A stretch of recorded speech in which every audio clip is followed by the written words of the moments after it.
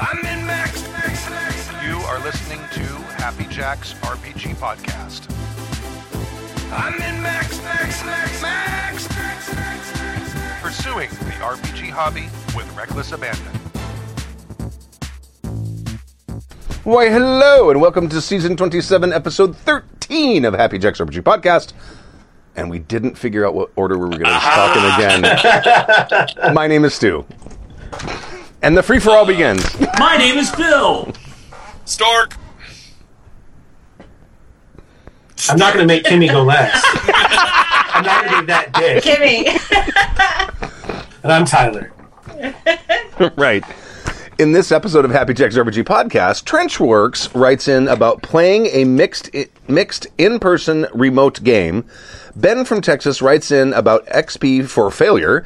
And Joe Crack writes in about online dice rollers. And we might have a fourth email since we have enough people on here. I'll go and look for that. But first, if you'd like to email us, you can email us at happyjacksrpg@gmail.com. That's happyjacksrpg@gmail.com. We have social medias. We have a Twitter, and we have an Instagrams, and a Facebooks, and a MeWe, Happy Jack's RPG, all one word. That's Happy Jack's RPG, all one word. If you'd like to watch the show live, go to happyjacks.org/live at 7:08 p.m. Pacific time, and you can watch the show there and see our faces while we talk at you. Mm-hmm. Oh, and I have books out, and my third one is in proofreading now. Yay! Wow. You can go to So good. I bought them both digitally. Okay. Sorry. Digitally, yeah. Yay. There you go. Digitally. You can go to stuvenable.com, and all the information to get them is there. Also, you can get I've released the audio for the first book, the audiobook? Yeah, the audiobook version of it as a sort of podcast, and it's rolling out like 2 chapters a week. So you can go in and subscribe to that and listen to the first one for free if you want. And hear me, and see if you can hear all of the edits when I fuck up when I'm reading. I don't think you can. Sorry, go ahead. Yeah. And we have some announcements about Happy Jacks, too. So we have been talking, and there's been, obviously, like, we're all kind of, like, trapped in COVID world, too. So we are kind of going to consolidate with Happy Jacks a little bit. We're still going to be doing lots of stuff, but we just aren't going to be doing quite as many APs a week. We're going to cut down on the number of days we're doing streams, because people are just kind of burned out. Like I spend all day on Zoom for my job. A lot of us are doing that. So then in the evenings, people are like, they love gaming with each other, but gaming through Zoom is a very different experience. And also, Stu and I also are going to be cutting down on the number of things we're needing to manage. Yep. So we are probably going to be closing the forum. It has minimal traffic anyway. We'll probably do it like we've done in the past, where we just kind of close it and lock it, so you can still access what's been posted there. But the other things are much more active, and we'll still be doing the Friday show, obviously. We might switch it to Saturday mornings for a little while, because my baby doesn't go to bed at Saturday mornings. Her bedtime is 7:30, so it's kind of terribly timed for me to join in. But so we're just going to be doing some tweaks like that. We'll make an announcement. We'll post about it. But just kind of like be looking for that. We're not going to cut down drastically on the number of APs. We'll probably be doing like 4 APs instead of 6 APs. But just for like our sanity and management's sake. Is there anything else to add to that, Stu? Is that okay? No. The change to Saturday mornings will probably not be for another 3 weeks or so, I'm guessing. Yeah, for a few probably weeks. Maybe November, I'm thinking. Yeah. And that'll be nice for the people in Europe, because you'll be able to see the show live, not at 3 a.m. or whatever time it is in Europe right now. And we've done that before. We've randomly switched it back and forth. So, if you have any questions, like, get in touch. But all of it's mostly just for Stu and my sanity. And you'll still see all the faces you love and hear all the games you like. And, yeah. All right. Let's see. First email, remote and in-person games from Trenchworks. Who would like to read that? Going once. I do it. Going twice. I read it. It's all American. Okay. Remote and in-person games from Trenchworks. Salutations, Jackers. I have enjoyed your show, and I would like to ask you for some ideas. I am 45 years old, and one of my gamer friends is a 13-year-old daughter. I am about to run a Monster Hunters Club game in the summer of 85. I'm assuming it's set in the summer of 85. Yes. He's not going to try and travel and run it in the summer of 85. You don't know. But I don't know. My friend's daughter is going to look up urban legends and monsters for us to fight and do all the background work for me. She's okay with the fact that the game is going to involve only adults who are old enough to have been alive in the 80s. So she knows that she's not allowed to be in the game while we play it. But since she's willing to put in all the effort to give us the monster of the week, she's going to be the boy in the bubble that can't leave their house, but has access to all the information that the players will need. I am intending for her to be available by cell phone for the players to call in real life and at an appropriate time in the game. But she's really excited to play role-playing games in real life, not just online. Do you guys have any suggestions on how to make this experience for her more engaging, to create and mold a good character for her in the future? Thanks, y'all. I think it's actually a really pretty cool thing. Like, she's going to do all that work, and then it's like, you're going to be the person they call, because they don't have the internet. Right. The 80s. Right. Right? So they're going to get on the phone and call their friend who knows all this stuff, and then that's how this person gets to play. That's kind of a pretty neat way to include them. My first question is, why don't you just letting her play? That's my very first question. Now that could be her dad's decision. It could be a COVID decision. Who knows? I don't know. But if they're playing in person and dad's there, then, I mean, come on. I don't know. It just doesn't make sense. 13 is definitely old enough to role play. I mean, my kids were basically doing it on like live chats anyway, or getting together and they were pretending stuff at 13. There's no stigma for it. They're really open to it and available for it. But I also think, and this is a great way, if she's never role played before, of sort of seeing how it's done, right? You can lead by example, because you learn a lot about role playing by watching other people's role play, at least the first time, which is why APs I think are so popular. So maybe it's a good way to ease her in, so she understands. But she's not going to get to watch other people role play. Well, she's going to be sitting at her house waiting for them to call her. Well, that's what I wonder. I mean, is it going to be on Zoom and she's also on the phone, or are they like in the house together and she's just they're away by the phone? Or? Yeah, it's weird because the way I read it and from the title of it, it feels like they're all playing in person. Let me double check. In person and online, right? And then she's the one that they call because she's not allowed to be there because it's only people that were alive in the 80s. Well, yeah, that's the vibe I got when I was hearing it. And this may be wrong, but it got the vibe of, I wanted to include my daughter, but I didn't actually want to play with my daughter. But it's not his daughter. It's one of his friends. To be available by cell phone for the players to call in real life and at an appropriate time of the game. So it's going to be like when the players decide they need the information, that's when they'll call her, is what I'm getting. Yeah, me too. And which is interesting. It's not the guy who wrote the email's daughter. It's one of the other players. One of the other players, right? Yeah. Right, So well, I mean, maybe. Yeah. Oh, sorry. Go ahead, Kimmy. I was going to say, yeah, it may not be even the GM's decision. That maybe the player father who's like, no, like she's not going to be in the game. I mean, I hope that it's the father facilitating the calling every time. Just as someone who was once a young teen girl, having a bunch of people having my phone number. You wouldn't give a bunch of 45-year-old dudes your 13-year-old daughter's phone number? Nope. I don't think that's a good idea. I'm sure that you thought of that already, but I just want to make that clear. Now I'm looking at the email. I may have pulled the whole in-person thing out of my ass. Oh, okay. Because all right. That possibly. I'm looking. It still doesn't seem like it. Still seems like what? Just let her play. So what if she knows a little bit more? Like that's not a big deal. I don't know. And if you're afraid of her quality playing, I've been at cons, and kids are great role players. They're great. And it doesn't really affect the adults. They watch their language a bit more, and they actually makes them a little nicer to be around the table and stuff. Instead of just being dicks, they tend to, be a little bit more conscientious with their wording and sometimes with their gameplay if they know that there's a 13-year-old around. But it doesn't completely ruin the fun at all. And I was constantly surprised at how great the kids are. And, we adults underestimate them all the time, and they go right for these great role-playing choices. Yeah. I think here's the challenge, right? Part of the question that Trenchworks asks is make this experience for her more engaging to create and mold a good role player for the future. But that's not what you're doing. You're making a good GM for the future. Yes. Because this person is being a co-GM. Yep. They're looking up stuff. They're giving you monsters. They're there as a resource for the players to call. Right? So I wouldn't even know if I try to figure out how to make it a good role-playing experience. I'd involve her way more in all right, here's what happened in the session. help me figure out what should happen next. Like, Well, for make that her a she should good definitely, she should definitely be involved too. Yeah. Like I don't know. Whichever way, like personally, I think it's a better idea to get her into the role playing aspect of it first.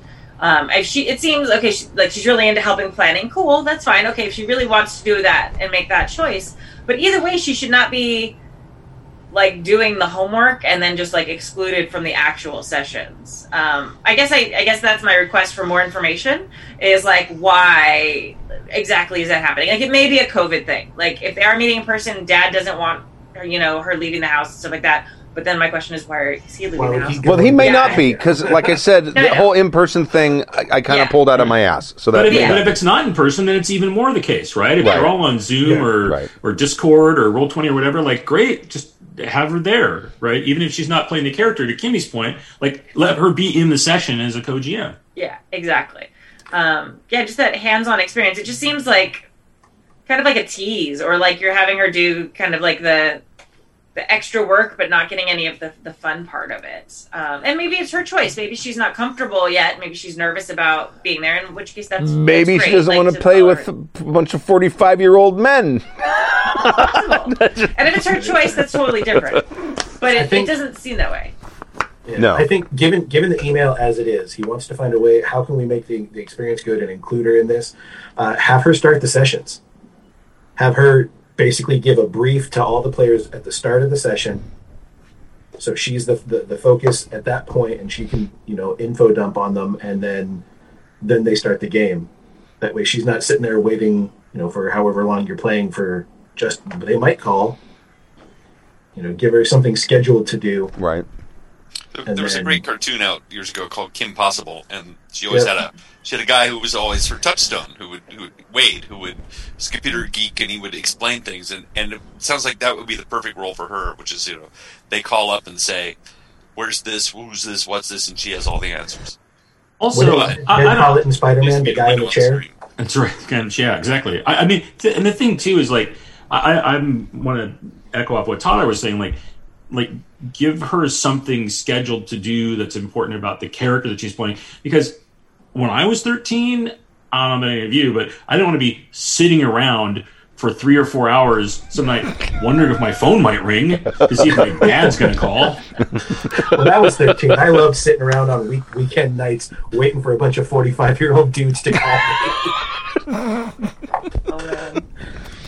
Yeah, I don't know. There might be a legitimate reason why she's not in the game. I don't know. I don't know. It doesn't say.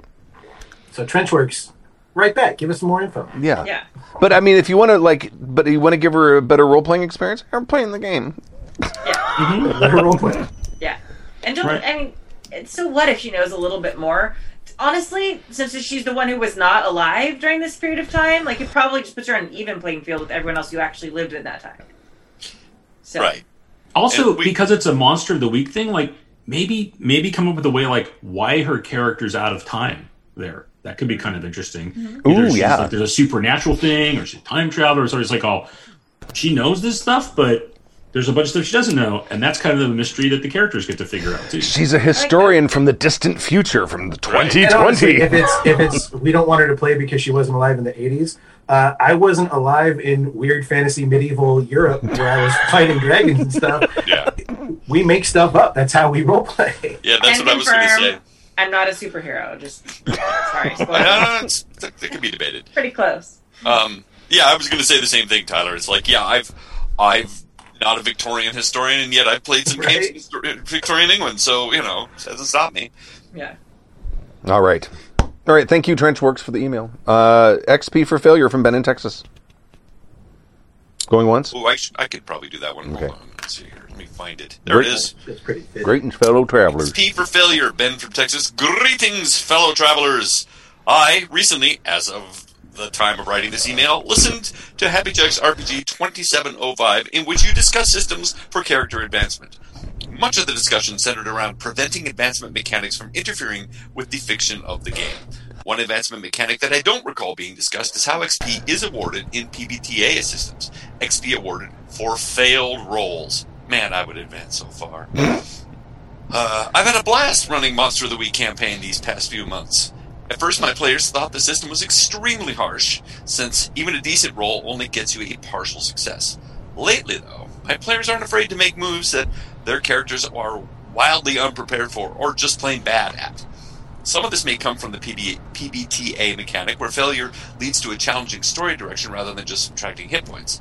I've observed, however, that a lot of players tend to take a lot of risks to put their characters out on a limb, not just because something interesting might happen if they fail, but because failure gives them that sweet XP they need to become monster hunting machines.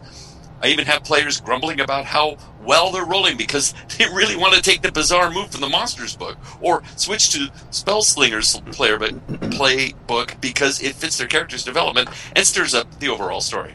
I've come to really appreciate how this part of the game counters the typical pattern where only the face character gets to talk to anyone outside the party, and only the bruisers take a swing at anyone. That's my copper. Cheers, and thanks to all of you. Thanks for all you do. Take a drink. Ben from Texas. P.S. Stu is Waldorf, and Stork is Statler. My other 2 copper. That's terrible. I don't know what he's talking about. I don't know which one's which. Yeah, I don't either. Both the hotels look the same to me, too. Rewarding characters for failure is an interesting mechanic, but it kind of makes sense in many, many ways. I mean, I'm sure it's said in the PBTA book, which is, you learn more from failure than you ever do from successes, and pain is a great teacher of things, but it's also you don't get punished for failing. Sometimes the dice just don't work, and rather than being punished for it, you can at least there's some good comes out of it. So yeah, I kind of dig that. I mean, there's been some MMOs where you get punished for taking the wrong step off the treehouse and you die, and you're like, what the fuck? This isn't fun at all. And I didn't learn. Well, I learned that the treehouse falling damage sucks, but fuck you, it's rock. That sucks. There's a role playing game called Continuum. I think I've talked about it before on the show. It's a time travel role playing game, and every time you succeed at a skill check, you get a point for getting up to the next level. But if you fail, you get 2 points. So failure, you learn, like you said, you learn more from failure. And I love systems that do that, where if you fail, it's like, what did you learn from that? And then you get extra points for it. Yeah. It does stir the story up because it keeps your players from making the safe choice. Sometimes they'll make the outrageous choice, which is a lot more fun game-wise and role-playing-wise, because, there's a chance for it to go sideways and we all might get XP. Yeah. When I designed Virgins and Vixens, I designed it like that because you get your character advances through the system by when you try things that you're not good at specifically. So if you're charming and you roll, and you have that as one of your descriptor words, and you roll with that and you succeed, cool, that's fine, you succeeded. But if you don't have charming and you try and charm somebody and it's not one of your things, because I think that, I don't know, in real life we learn from our mistakes so much. I think that kind of mirrors a truth that's more accurate in real life than in games, where it's just like, okay, you only learn things, you only advance when you succeed and when you kill the monster. It's like, no, actually, the time you killed the monster and you had to run, to save your ass, and, you figured out, oh, hey, wait, that didn't work. You probably learned a lot more and you became a much better adventurer for that experience than the ones when you're succeeding. You get more stamina because you ran. Yeah, exactly. I learned more. I feel like I learned more about how to drive by getting into accidents than by driving home without any problems happening. That is absolute truth. I feel like a system like that, where you get rewarded for trying things you're not good at, also would help curb character creation min-maxing, like dumping all your points into one thing. It's like, great, you're great at that. That's gonna be the one thing you do, and you're good at it, but you don't skill up. I forgot which game I used to play, or maybe it's something I played recently, but there is a mechanic. I forgot which game I used to play. I forget the games I'm playing now. I think there was a mechanic that the worse you were to skill, the better the chance you were to improve it. It's Call of Cthulhu. Was it Call of Cthulhu? Call of Cthulhu does that, yeah. Yeah, any of the Rollmaster games that Hardmaster and Rollmaster. Basic role playing, BRP. Yeah, that's what it was. Yeah, BRP. Like any of those, it's a great system. I was playing in a Rollmaster, or actually a Hardmaster game for a while, and that was the thing that was really interesting. Is I would just try stuff, and whether you succeeded or failed, you still got rolls as long as you used the skill. But then if you got like a critical success or critical failure even, then you got 2 rolls. And the number you had to roll under was based off of your skill level, and it was a much higher number to roll under if you had a lower skill level. So it went opposite. The higher and higher skill you had, the harder it was to improve it. Yeah, I think you have Really to roll. cool, 'cause you just tried everything. You have to roll. You have to roll percentile dice over your yeah. skill level. Right. That's right. Over So the That makes so much sense. Yeah. It's such an elegant like solution for learning things, and then you can just try anything and learn it. But again, it balances out. At some point, you hit 50%, and which is about how good any of us ever get at anything, right? It depends. Yeah, I'm actually running a Monster of the Week game right now, and it's the first PBTA I've run. And there's 2 things I really like about it. One is exactly what you're talking about. It's like, oh, great, somebody fails. Okay, the thing I like about PBTA games is either a partial success or a failure is just great stuff for the GM. Yeah. It's so, delicious, more things for me to play with. But when the failure happens, it becomes just like, experience, market experience, right? Like it's not, the thing didn't happen. It's a complete downer. There's an even little upside when things don't go the way you wanted them to go. The other thing I like about PBTA is that I don't roll any dice. So it's never the like, oh man, the GM's rolling really good tonight and we're getting screwed. It's like, you're rolling all the dice. I'm not rolling them. I can't help it's the 4th time you failed your roll, and now that you're in, the Sasquatch's loving embrace, that's not my fault. Yeah. I love getting blamed for my good rolling when I'm GMing. You roll like a motherfucker when you're GMing, though. It's astonishing. You gotta have something to make up for your crappy tactics. I know. I think there's good things about both. Like, there's great times where the GM's rolling and there's that anticipation of like, oh god, did I beat your roll? And there's a fun dynamic there. But it also is great. Like as a GM, I also prefer like the PBTA style where I do more story than actual maths. Just because I don't know, I that's the part I enjoy about GMing. But it's cool when you're the player and you're like, aha, I got 10 more than you. Suck it, Stu. Ha ha. Right. Because that's what I sound like always in the game. Right, exactly. I get it. When it gets to be 2 dice heavy, there's too many randomizers. It turns into bookkeeping. Everybody starts writing numbers down. You start comparing and looking, and after a while, you what were we doing again? Yeah. You get so caught up in adding up numbers. That's a common complaint about GURPS. Yeah. Or Hero. I like because I really love playing Wild Talents, and there's a shit ton of dice rolling in that. So I guess it just depends on the system. Right. Yeah, but Wild Talents dice are easy. Yeah. Well, it's also just like because it all happens so quickly. Like you've got a million dice. Everybody rolls at the same exact time, and then you get to tell the story based on what the dice say. So if there's not like that turn-taking aspect of it. You're not watching someone else roll dice and do math and then screaming inside your head because they can't add quick enough. Right, yeah. Hey. I'm feeling attacked. Well, not just that, but it just is like by the time it gets to your spot, you're like you have to pay attention. I don't know. There's something about games that have a lot of dice that you take turns with that sometimes as a GM it's hard for me to probably because of my ADHD like really fixate that much and like really pay attention to what everybody's doing that whole time. So PBTA and like in Wild Towns where it's one roll all at the same time are much better for my brain. That's why when I run D&D now, there's no initiative. Everybody just shouts their actions at the same time.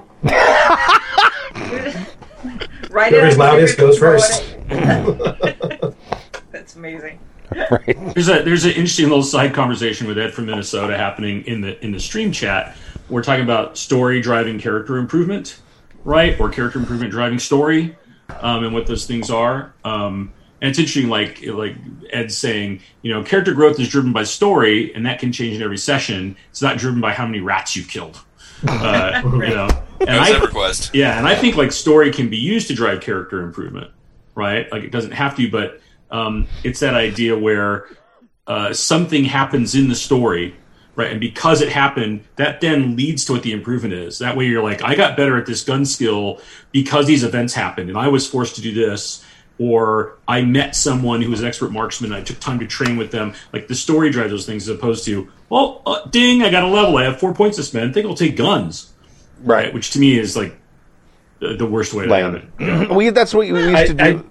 That's what we used to do when we played GURPS all the time. Everyone would have to have some sort of in-game justification for why they were spending their experience points they were spending. Yeah, go ahead. Sorry. I like games like where there's like a follow up after the session. You know, what did your character learn? What happened to your character that made them improve? What did they get worse at? Things like that. And that's how you derive your character improvement. Despite the fact that all I ever play anymore is 5e. I love systems like that, and I'm trying to get away from it, 5e, into other games that are more narrative like that. Well, I don't see why you can't tack that onto the end of a 5e game without any, drama. Tell us why, Tyler. you look like that's not true. Yeah. Because the improvement in 5e is strictly numerical. Yeah. I don't see a way to make it work well. Whereas, a different game like a White Wolf game, where you have various skills and things like that, you could say why you improved a specific skill.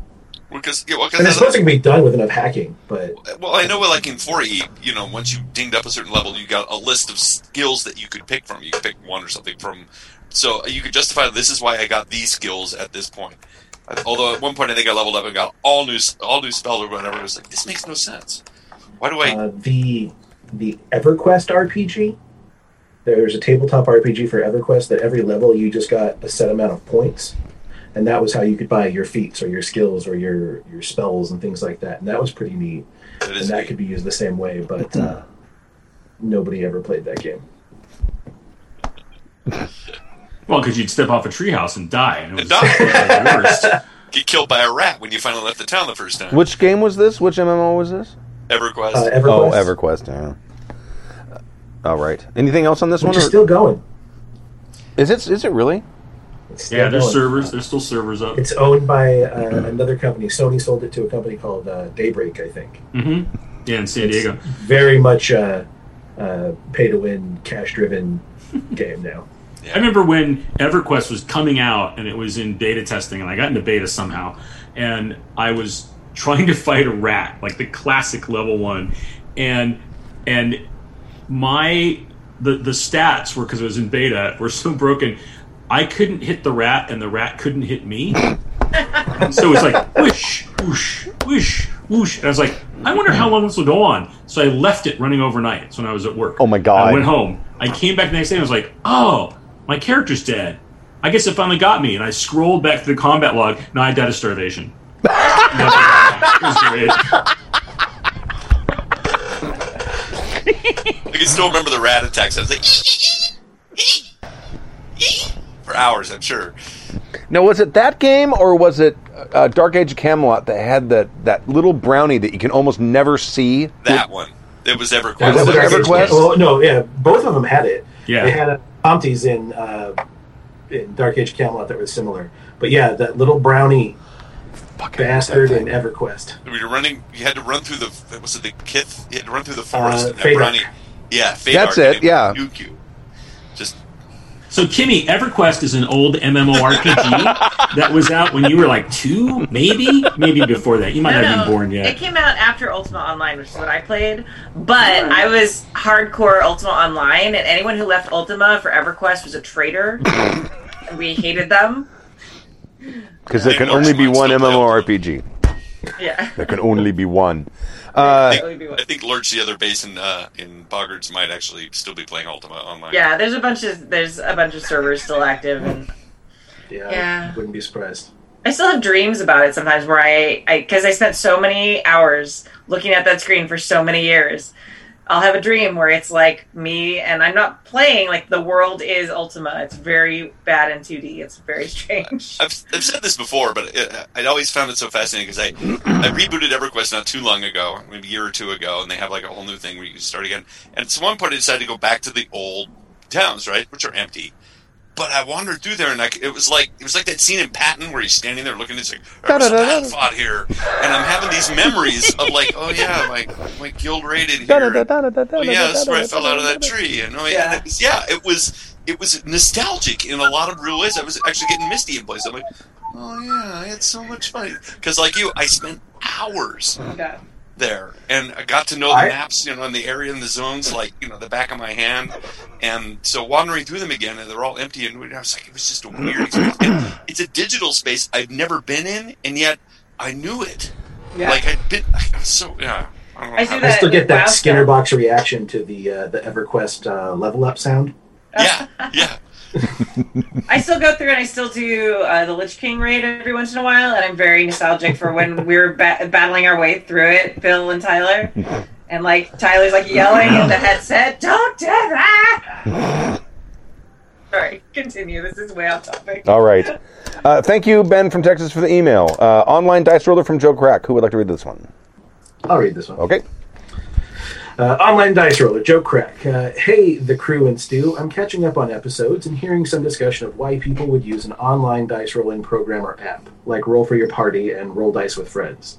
For me, in a lot of games, I play at conventions and online, and a lot of the fun is when the table gathers around watching those dice roll to see how things turn out. An online dice roller app simulates that experience of being able to watch the dice fall and people react. Obviously, not everyone shares this small bit of pleasure, but I find it to be fun. Oh, and someone said that Roll for Your Party sucks. Is it? Okay, there you go. It used to be great, but if I recall, it had trouble re-rolling selected dice, so that's been my problem with it. Though if I delete the dice and roll new dice, it works fine. A dice roller app doesn't need to be pretty, it just needs to work for me. Joe. Yeah, Roll for Your Party is the one where it's like there's no graphics. It looks like it's all just numbers. It's got a bunch of boxes on it.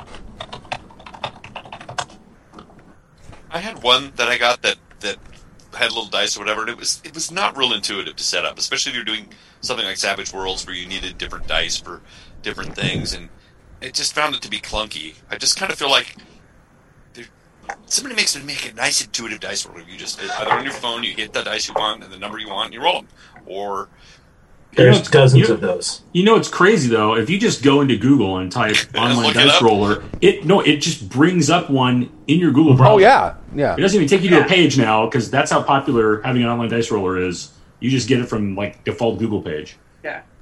But Roll20 has one built in. D&D Beyond has one built in now, and you can actually buy different skins for your dice, and it will roll them on your screen. It's not shared; other people can't see it, but it's there. So if you really need to see dice rolling, it does it on your screen for you. Yeah. There's a new online role-playing platform that just came out, too. Is it Legend? Is this what it's called or something? I don't know. I don't remember what it's called, but I saw it the other day, and they're wondering if it will compete with D&D Beyond and Roll20. So I'm interested to see. I haven't loved anything. Especially with the paid services and stuff. I don't know. I've never found that there's... Also, because I don't play D&D. People who play D&D do say it's definitely worth playing with on those platforms because there's so much built in there. Since I never played D&D, really, I've never found them completely super useful. Maybe if Decima gets on one of them someday. But I don't know. I'm interested to see what this platform is giving. Well, D&D Beyond's not an online platform for gaming. It's just a repository you can hold character sheets and put in campaign information, but it's not like Roll20 where it gives you the maps and the chat room and everything like that. Oh, I thought it's all the books and character sheets basically. I thought that they'd added some functionality for online gaming. Maybe I'm wrong. I know they definitely have things that you can build in. It may be. I don't remember. I don't know. Let me Google for a moment. Okay. There's one that I've been looking at that I want to get. It's just entered early access. It's called Roll, R-O-L-E, and it's. Maybe that's what I'm thinking of. Yeah, it seems really intriguing. They had a Kickstarter for it and everything, and it sounds like they're doing everything right. They're kind of taking all the lessons learned from all the other online gaming, platforms and condensing it and making it simple. So I think that might be the one I want to try if I ever start doing a game online. But again, sometimes you just join a game, you use whatever they have. Yeah, there's actually one I was just looking at. It's if you go to a.teal.info/dice. It's a really attractive die roller, and it's got all the dice laid out, and you just you click on it, click. I want 2 D6s, and I'll take a D10 and a D20, and then you click throw, and then it graphically throws them out there, and then tells you which the dice is and gives you a total. Cool. And I'm like, oh, so that there's so many. There's a lot of nice little ones being put out there. I think the thing that becomes interesting is when somebody figures out how to put everything together to give really powerful tools to GMs that then makes it also really inclusive for the players, right? But as like simple to use as possible, right? Where it's just like, oh, hey, everybody grab this. Okay, boom, we're on. And it's not like hard and cryptic and you have to be half a programmer to understand it. And, that'll be the one that grabs, a ton of people, because a lot of folks are on Roll20 now, and it does a lot of really powerful stuff, but it feels like there's a big learning curve when you first get on there on how to use everything. Yeah, we quizzed Tyler about that, I think, the last time he was on, because he's no fool when it comes to computers, and even he said it was a challenge. Am I putting words in your mouth? No, it's pretty accurate. I still don't know how to do half the stuff with it. Yeah. I get stuff to work sometimes, and I don't know how. And then my players will be like, how'd you do that? And I'm like, I can't tell you that. It's a secret. I'm sorry, Fantasy Grounds is the one I was thinking of. Oh, yeah. Yeah, sorry. Roll20 and Fantasy Grounds are the biggest ones, and Roll20 is if you have more time than money, and Fantasy Grounds is if you have more money than time. Because of the stuff that's built for it. That makes sense. It's a great elevator pitch right there. All right. Thank you, Joe Crack, for the email. Anything else on that one? And I'll get a bonus email I found. This is from Jonas Larson. My dearest of podcasts. I can't read on a computer screen, apparently. I bring you good news and bad news. Good news. I'm going to make this bigger because my old eyes can't see it. There we go. The good news is that my oldest son, 11 years old, has started to love RPGs. Something I've always hoped for. I would love to know what that's like. It started with that he came to me and asked if I could run a game for him and his friends for his birthday. Sure, he specifically asked me to run D&D. I blame our mutual love for the Order of the Stick for that. But I decided to not be a stick in the mud by insisting that we run a better game like Savage Worlds or Forbidden Lands instead. Said and done. We ran D&D, and my son and his friends had a blast. He had been on me ever since to run another session. The problem is, I thought it was awful. The kids shouted and screamed all the time. No one was listening to what the others said. They even got so excited that they physically jumped up and down, overturning glasses and chairs. I obviously don't yet have the correct tools to run a game for this age bracket. So if you know anyone that is great with these kinds of things... that's me looking at you, Kimmy. Okay. I don't know, like a cosplaying teacher or something. Maybe that person could give me some strategies to make my games better. Shall I make it more clear at the start of the session what is expected from them? Write down rules of conduct that they should follow. Curl into a ball under the table and cry until my kids have reached a sensible age. Jonas Larson, a flummoxed dad. Yeah. I mean, all of those sound like a good plan together. I know his description of the game sounds just like any normal game. I don't understand. Than adults playing. Nick, how great is it that they were so excited that they were jumping up and down and knocking stuff over, though? Like, I know you like cleaning up the mess probably sucked, but that's like such a huge success. That's fantastic. I mean, that sounds like a successful game. The players had a great time. Right. Yeah. That was my first reaction. What do you need to improve? What do you need to fix? It sounds like they had a really great time. Yeah, and he's begging you to do it again. As far as them not paying attention and stuff, I mean, that's kind of part of the course for the age group. Maybe work on, definitely sitting them down at the beginning and saying, hey, I'm so glad you had fun. Here are some agreements. So this is what we do. It's really important that we all pay attention. I know I've said this before, but having some sort of, for when you're doing the combat and it's different people's turns, like having some sort of I don't want to say, like the conch or whatever, like the talking stick that you pass around, just to like, hey, this is your turn. So everyone's kind of paying attention to that person, and they can kind of keep track. If you really want it to keep flowing, maybe do like time limits. Although some kids will react very negatively to that. Just with like a little, like an hourglass would be super cool. You can get like those 2-minute timer hourglasses that they have for brushing their teeth. You know, get one of those and like, okay, this is your 2 minutes to tell me what you're doing for your turn. Things like that to kind of just keep it moving. Having if you're finding that while they're sitting there making choices, I'm actually started writing a booklet about this. I should definitely like finish it. Have like a little list of suggested things they can do. Like you can attack, you can dodge, so it's not telling them what to do, but it's just kind of a little like list that they can reference when they're trying to think of what they can do in combat and other things. A player map. Yeah, just I made these player mats for our L5R game, but also for Savage Worlds, and they come in really handy when you're in the middle of combat. You forget what you can do. Oh yeah, there's this option, this choice. Yeah, and those are really great too. Like a little cheat sheet with what do you roll for certain things. If you're finding that they're having trouble and they're asking over and over and over and over and over again, what do I do? I want to hit him. What do I do? Like that way you have that on that mat. Because even I, as a woman, like really love when like people remind me.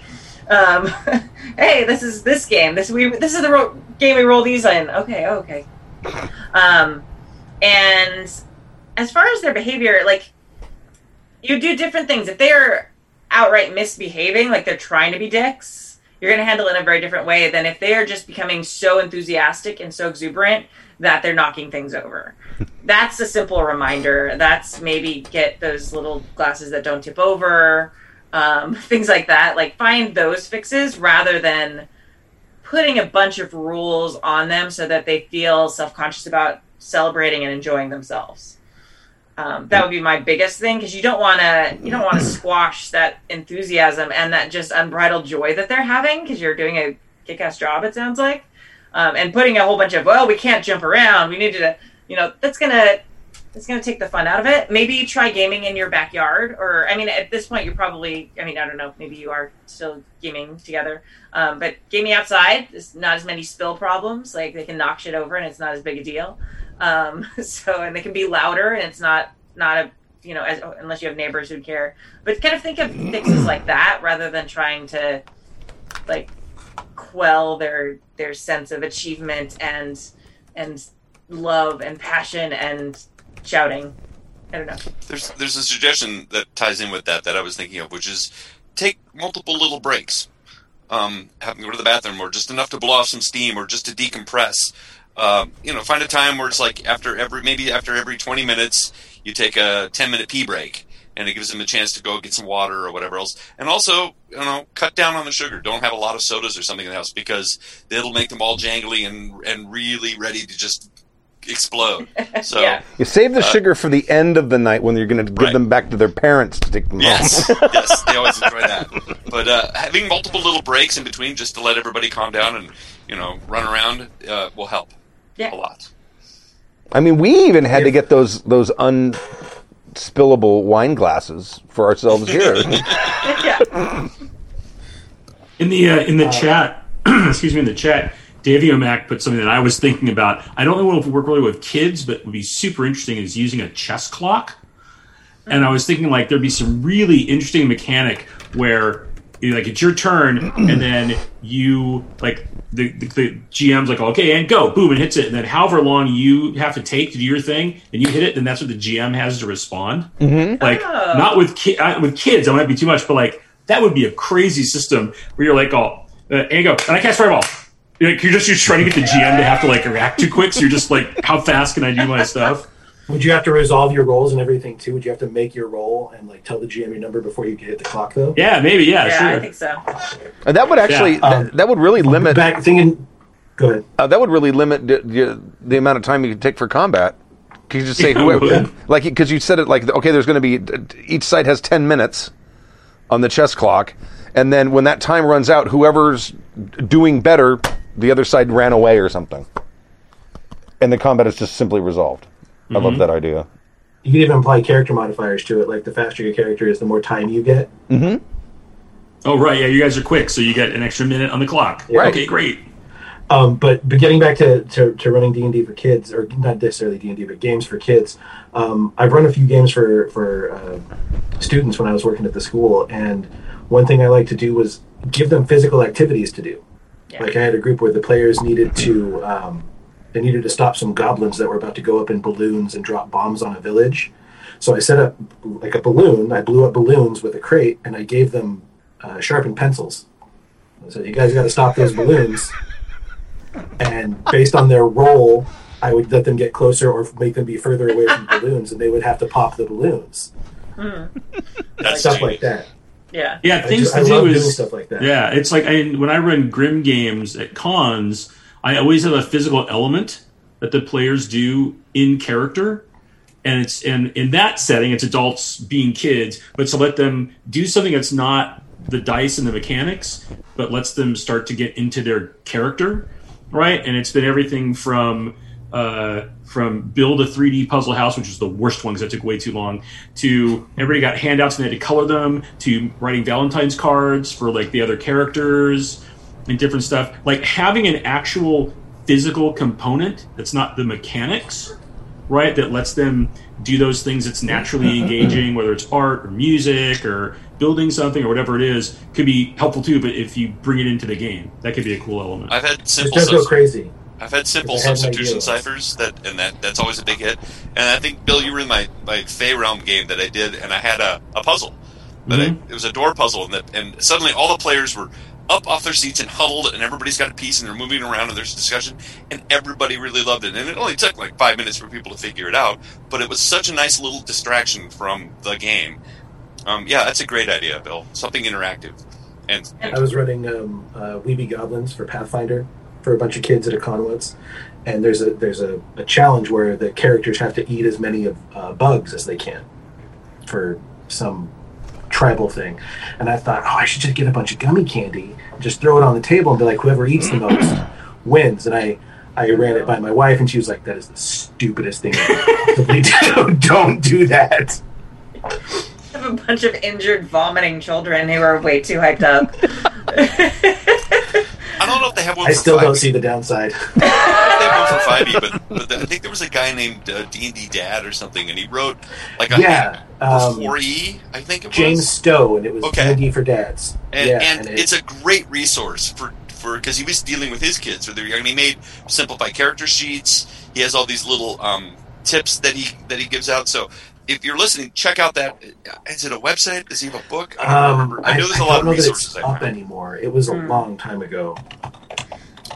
So While he's looking for that, the other thing, like related to like the puzzles and things like that, make sure at the start of the session you come up with some sort of decision-making mechanic for when they can't decide things together.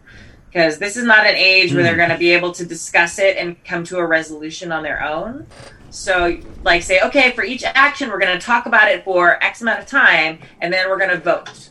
And you can do a silent voting where they each write on a paper and you pass it around, and that way it's, they can write whatever they want. They don't have to, like, be angry at each other. Or you can have them raise their hands, like, the group best, whatever would work best. But that's also really important for this age group. Because as adults, we can kind of talk about something and eventually 8 hours later come to a resolution about what is the best course of action. But kids can't really do that. They will just stick by what they think, and they just adults can barely do it. Yeah. Sometimes they get resentful. Like, fine, we'll do it your way. Fine. Right. Exactly. So have some sort of thing that you agree on with them ahead of time, whether you're informing them before you make any decisions, and also limit the discussion times, because kids will hit a point where they're just going in circles saying the same things over and over. If you're lucky, they'll word it differently, but they don't always. So like limiting discussions to like 5 to 10 minutes or whatever you think is appropriate for your group will also kind of help keep things moving as well. And I know there's a bunch of different things. They've kickstarted little booklets. I have like a journey adventurer's guide or something somewhere here that are really cool, neat looking for note taking during games. So have that, and maybe have everybody have their own, or have one person that you pass it around each game. Make sure you're making, if one of them's dyslexic or things like that, make sure you're taking disabilities into account, because that would make a game very unfun for some kids. But if you find some cool kid-friendly like note-taking sheet, that could also be a great way for them to continue paying attention. You don't want them to be writing a ton of stuff, but you could probably, I'm sure there's probably stuff like this out there somewhere where it's like, hey, monsters we fought, and like it's just like one word things and notes as they go along that they can then reference next time they play. I actually do that when I'm GMing. I have a four boxes on a page, and it's characters they met, places they went, things they forgot, stuff like that.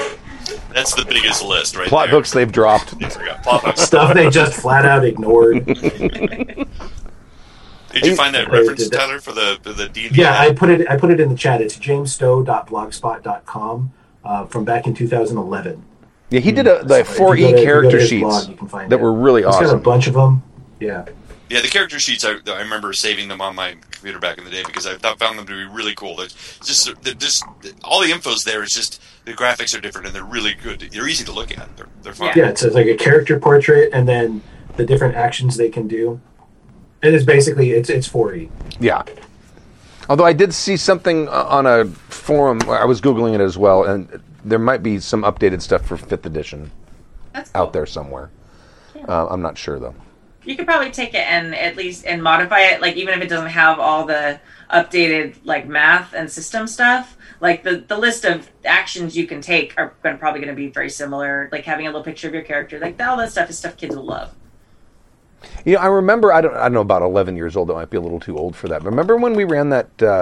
What was it called? Hero Kids. Hero Kids, yeah. And I think Zachary was the oldest kid, and I think he was 9 or 8. I don't remember how old he was. He was younger than that. I think he was like 7. Yeah, Hero Kids is awesome. If you go to Drive-Thru RPG, there's a bazillion different adventures for it now. Yeah. They're all like $2. That one's aimed at 5 to 9-year-olds, though. But if your kids are having trouble keeping track of stuff, like they don't know that, so run it for them. And it's great. It's like a little like training wheels into D&D for kids. It's very simplified. I adore that the character sheets are coloring pages. Yes, that was the thing I was going to mention, was the fact that I don't know if that would work for 11-year-olds, but for kids that age, giving them a bunch of colored pencils or crayons and their character sheets, when things get slow, they've got something to do right away. Everybody loves to color. Adult coloring books are flying off the shelves right now, so that never goes away. Yeah, people like I want a Golden Girls coloring book for a friend.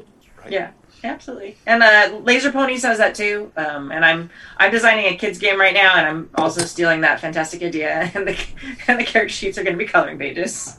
It's brilliant. All right, anything else on this one? We're good. Yeah. Going once, going twice. Go follow and sign up for messages from goldenlassogames.com, because eventually I'm going to finish writing the darn booklet that I started the first time someone wrote one of these emails. And then you'll know that it's there and you can look at it. Your kid's probably going to be 25 by then, so it'll be too late. But all right. I'm going to go ahead and play us out. Cool. It?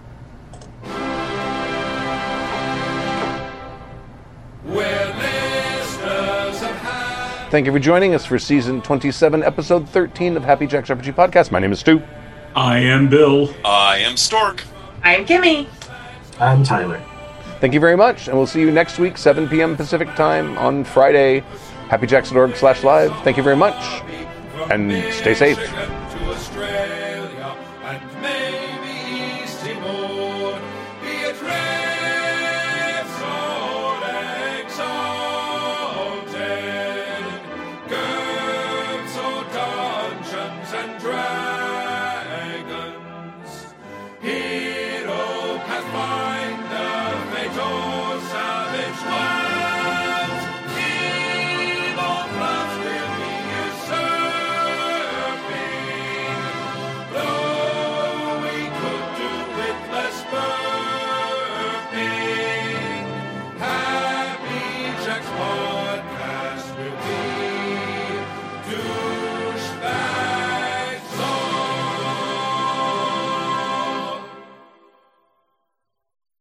preceding program has been a presentation of the Angry Folk Media Empire.